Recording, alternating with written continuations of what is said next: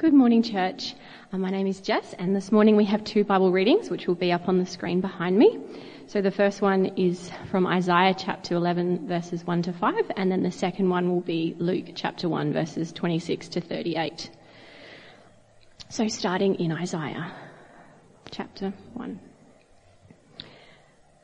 A shoot will come up from the stump of Jesse. From his roots a branch will bear fruit.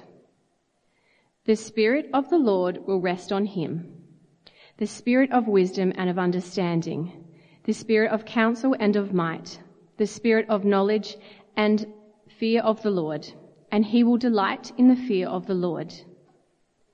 He will not judge by what he sees with his eyes, or decide by what he hears with his ears, but with righteousness he will judge the needy. With justice he will give decisions for the poor of the earth. He will strike the earth with the rod of his mouth. With his breath of his lips he will slay the wicked. Righteousness will be his belt, and faithfulness the sash around his waist. And then the second Bible reading is in Luke chapter 1, verses 26 to 38. In the 6th month of Elizabeth's pregnancy, God sent the angel Gabriel to Nazareth, a town in Galilee, to a virgin pledged to be married to a man named Joseph, a descendant of David. The virgin's name was Mary. The angel went to her and said, "Greetings, you who are highly favoured. The Lord is with you." Mary was greatly troubled at his words and wondered what kind of greeting this might be. But the angel said to her, "Do not be afraid, Mary. You have found favour with God. You will conceive and give birth to a son, and you are to call him Jesus. He will be great and will be called the Son of the Most High. The Lord God will give him the throne of his father David, and he will reign over Jacob's descendants forever. His kingdom will never end." "How will this be?" Mary asked the angel, "since I am a virgin?" The angel answered, "The Holy Spirit will come on you, and the power of the Most High will overshadow you. So the Holy One to be born will be called the Son of God. Even Elizabeth, your relative, is going to have a child in her old age. And she who was said to be unable to conceive is in her 6th month. For no word from God will ever fail." "I am the Lord's servant," Mary answered. "May your word to me be fulfilled." Then the angel left her. Good morning, everyone. Okay, keep your Bibles open at the passage from Luke chapter 1, and you can scan for the talk outline if you haven't already done that. I wonder what you would consider are some of the most important announcements that have actually occurred in your life, in your lifetime. For some who've just completed Year 12, it might be the announcement of one's ATAR score and the opportunities or otherwise that may open for the future. In terms of family, I think probably one of the most important announcements is always the coming birth of one's first child. Highly significant and accompanied by great joy. But then there are the announcements that have more significance for human history overall. Britain's declaration of war with Germany and the 6 years of conflict that caused World War II, the worst conflict in human history. Or maybe one might think of the significance of space travel and the announcement of setting foot on the moon. You know it well. One small step for man, one giant step for mankind, which of course has led to all the satellites that we now have in the sky, which enables incredible communication amongst us across the globe. But I judge that the announcement with the greatest significance of all for humankind and human history is the one that we've read about today from the Gospel of Luke. That is, the announcement about the birth of Jesus. And I think we've become sort of so familiar with the story at Christmas time that it's easy to lose sight of its really stupendous nature of the announcement. Now in Luke's Gospel there is another birth announcement just before. Immediately it precedes this one, that of the announcement to Elizabeth of the birth of John the Baptist. And as we shall see, the two announcements are very much connected. Comparing some of the details will serve to highlight how significant the birth of Jesus really is. Our passage opens in verse 26 with a reference to the fact that Elizabeth is now 6 months pregnant. And the angel Gabriel appears again, this time to Mary, a virgin who is betrothed to a man named Joseph, who was a descendant of King David's line. Gabriel declares her to be a recipient of God's favour and that God is with her. Now Mary is probably aware that statements like this in the Old Testament often signalled very important events in Israel's history, and hence why I think she's at first a little troubled. But after some reassurance from Gabriel, he goes on to announce some details about Jesus' birth, and I want to highlight today, just briefly, draw attention to 4 things I think in this passage of great importance. The first has to do with the significance of Jesus' person. In verse 28 to 32 we read, "The angel went to her and said, 'Greetings, you who are highly favoured, the Lord is with you.' Mary was greatly troubled at his words and wondered what kind of greeting this might be. But the angel said to her, 'Do not be afraid, Mary. You have found favour with God. You will conceive and give birth to a son, and you are to call him Jesus. He will be great. He will be called Son of the Most High. The Lord God will give him the throne of his father David.'"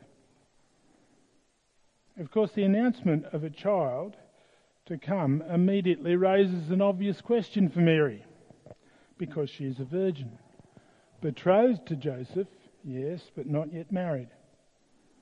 And so Gabriel explains further in verse 35. "The Holy Spirit will come upon you, and the power of the Most High will overshadow you. So the Holy One to be born will be called the Son of God." Now this language of overshadowing is an Old Testament way of referring to the direct presence and activity of God in an event. For example, if you go back to Exodus 40, when Moses completes the building of the first tabernacle for Israel, we're told that God's presence is seen in a cloud that covered over, that is, overshadowed the tabernacle. This direct presence and action of God in Jesus' birth is further highlighted when comparing what is said about John the Baptist in this chapter. For Luke has put this chapter together very carefully to show clearly the greater significance of Jesus' person. Note the following in this table. I hope you can see that. In 1:15, John is said to be great in the sight of the Lord. In 1:32, Jesus is said simply to be great. And believe it or not, that's a way of referring to greater status because there's no qualification at all. In 1:76, John is said to be a prophet of the Most High.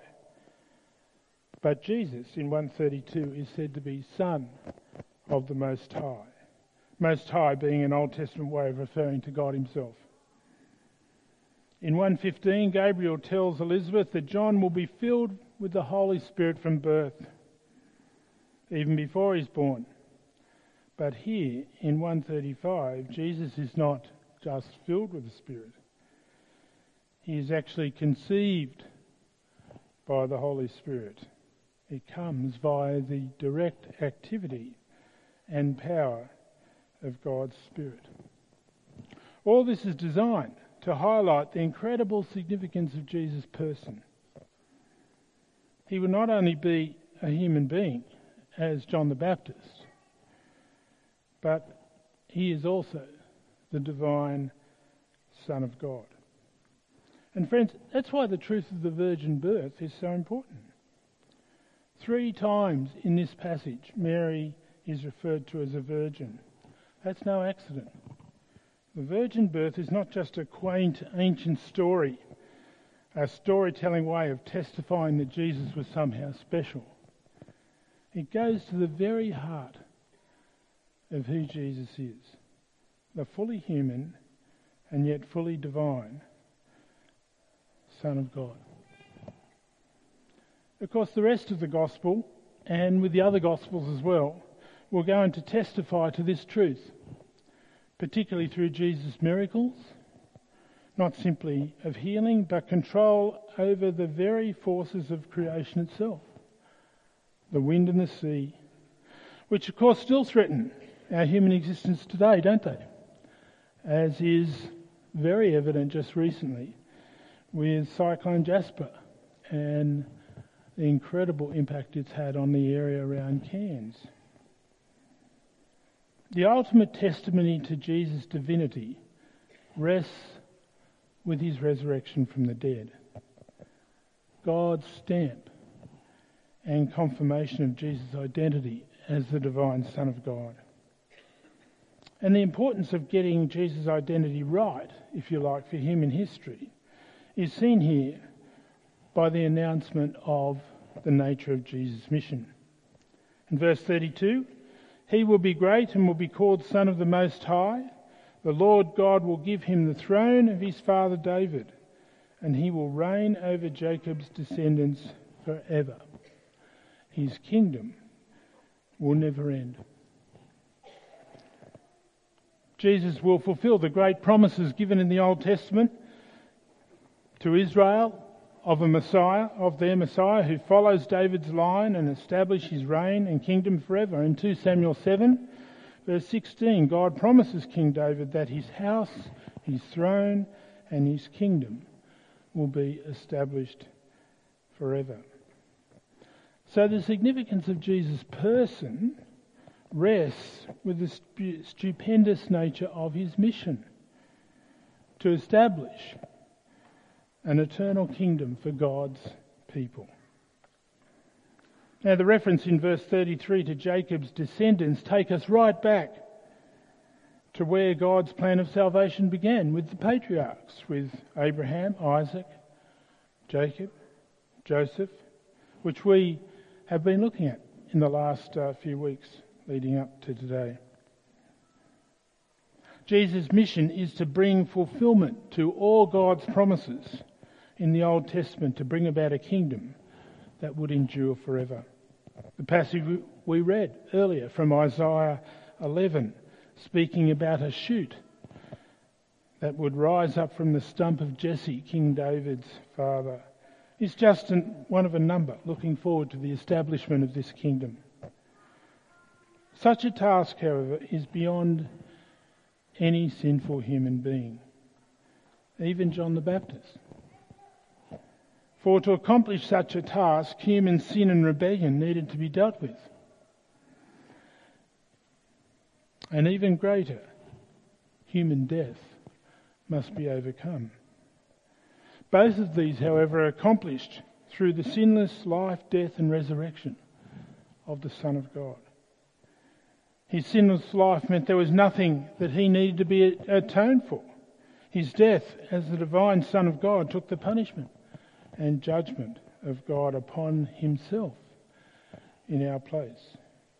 And his resurrection from the dead, ascension to the right hand of God the Father, began the establishment of an eternal hope for anyone who would give their life to Jesus and follow him.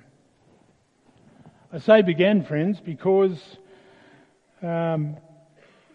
as yet we only see the kingdom's partial completion. Jesus promised to return and complete the job, bringing about a new heaven and new earth and the transformation of human life without sin and suffering It's a wonderful gift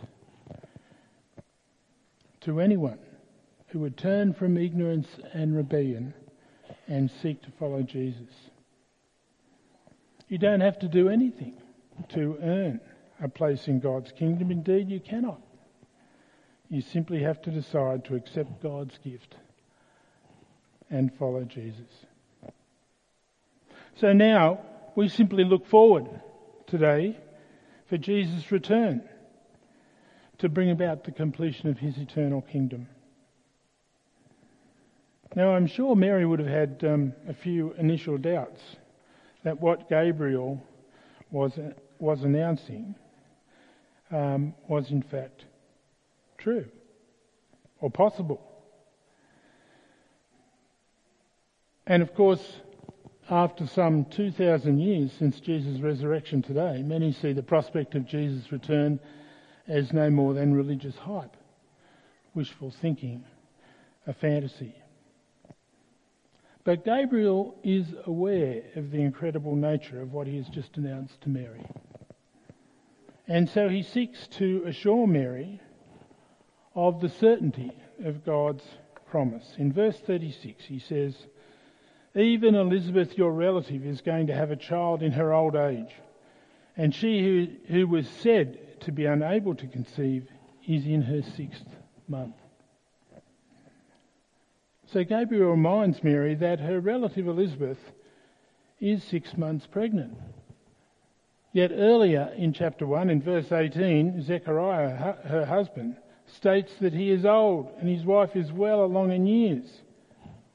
In other words, Elizabeth is way too old to have a baby. She is unable to conceive.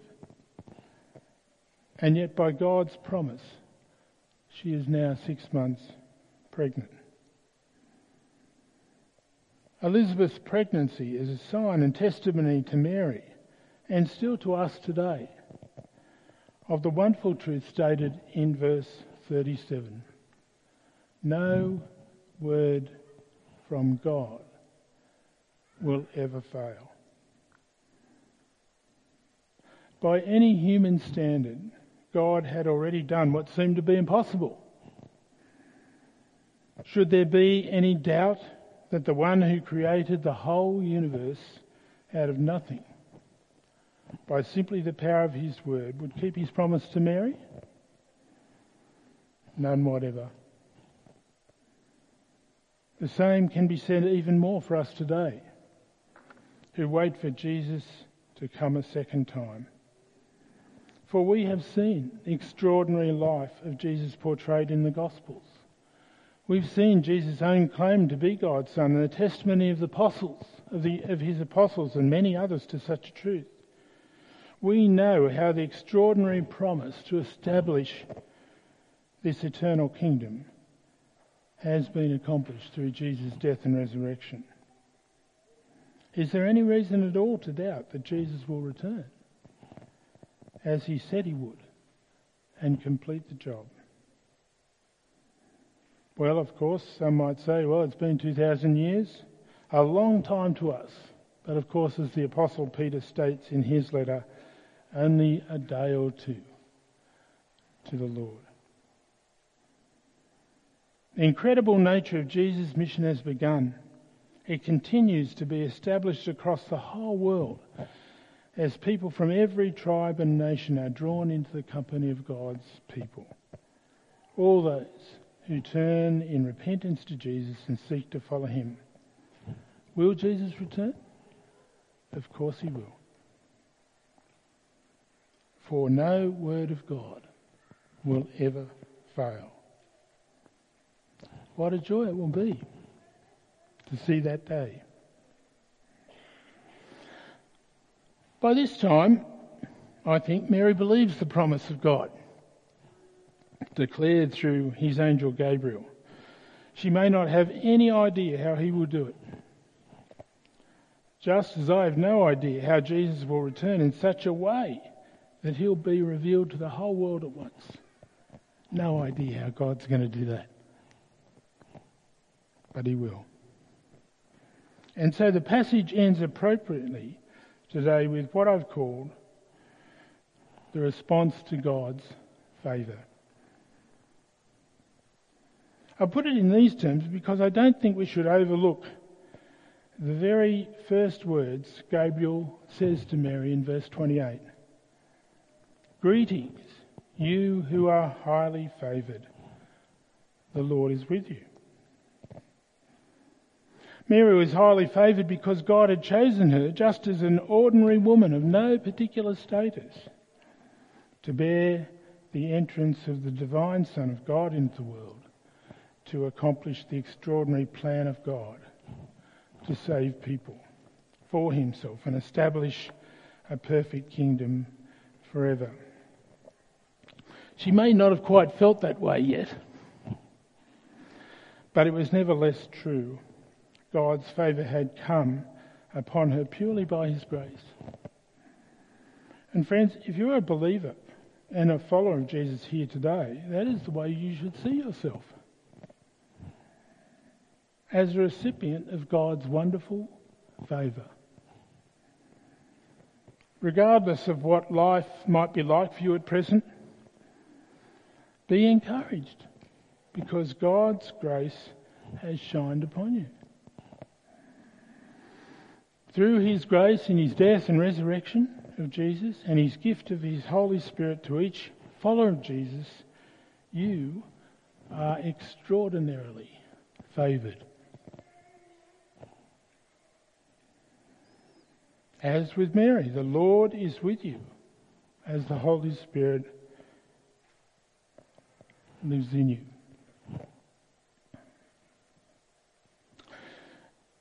And if you're not yet a believer here today, can I be so bold as to ask, what is holding you back?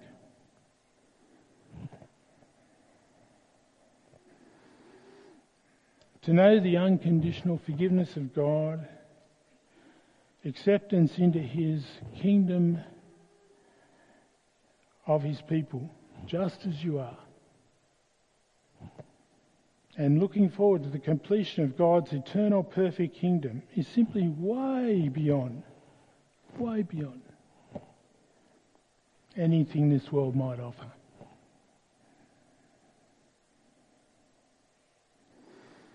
Well, such favour can have only one response. There should be one more there, yes, there is. A life of humble obedience. Our passage ends with verse 38. I am the Lord's servant, Mary answered. May your word be fulfilled in me. Then the angel left her. However God wishes to use her, she is in the end the Lord's servant. And brothers and sisters, so are we. For Mary, the journey will not be straightforward. At times she will not understand why Jesus behaves the way he does. She will get upset with him for what she perceives is a lack of care for the family. And she will experience the tragic loss of her child in a terrible death on a cross.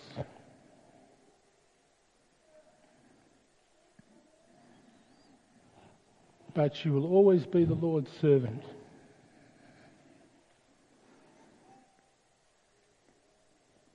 And this is no less true of us.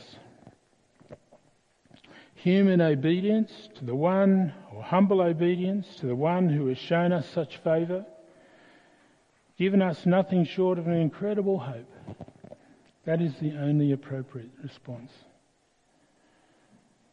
All of us will have different paths to follow, but they'll all lead to the same end, a life of eternal bliss in the company of God the Father and his divine human Son. So as we come again to the celebration of God's great promise and gift, may you this day be able to say with full conviction, may your word to me be fulfilled. For be assured of this, no word from God will ever fail. Let's pray, shall we?